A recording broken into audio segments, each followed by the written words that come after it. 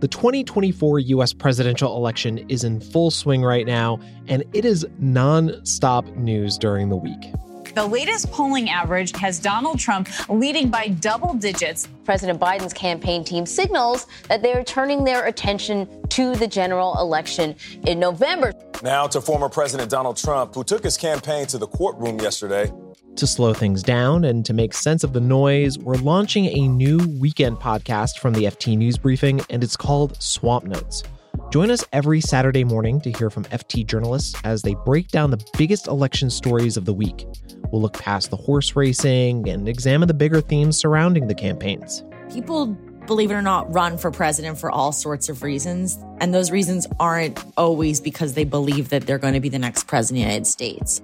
And we'll explore just how weird all of this news can sometimes be.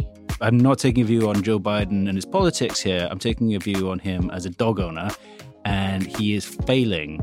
You can find Swamp Notes by following the FT News Briefing. Listen wherever you get your podcasts.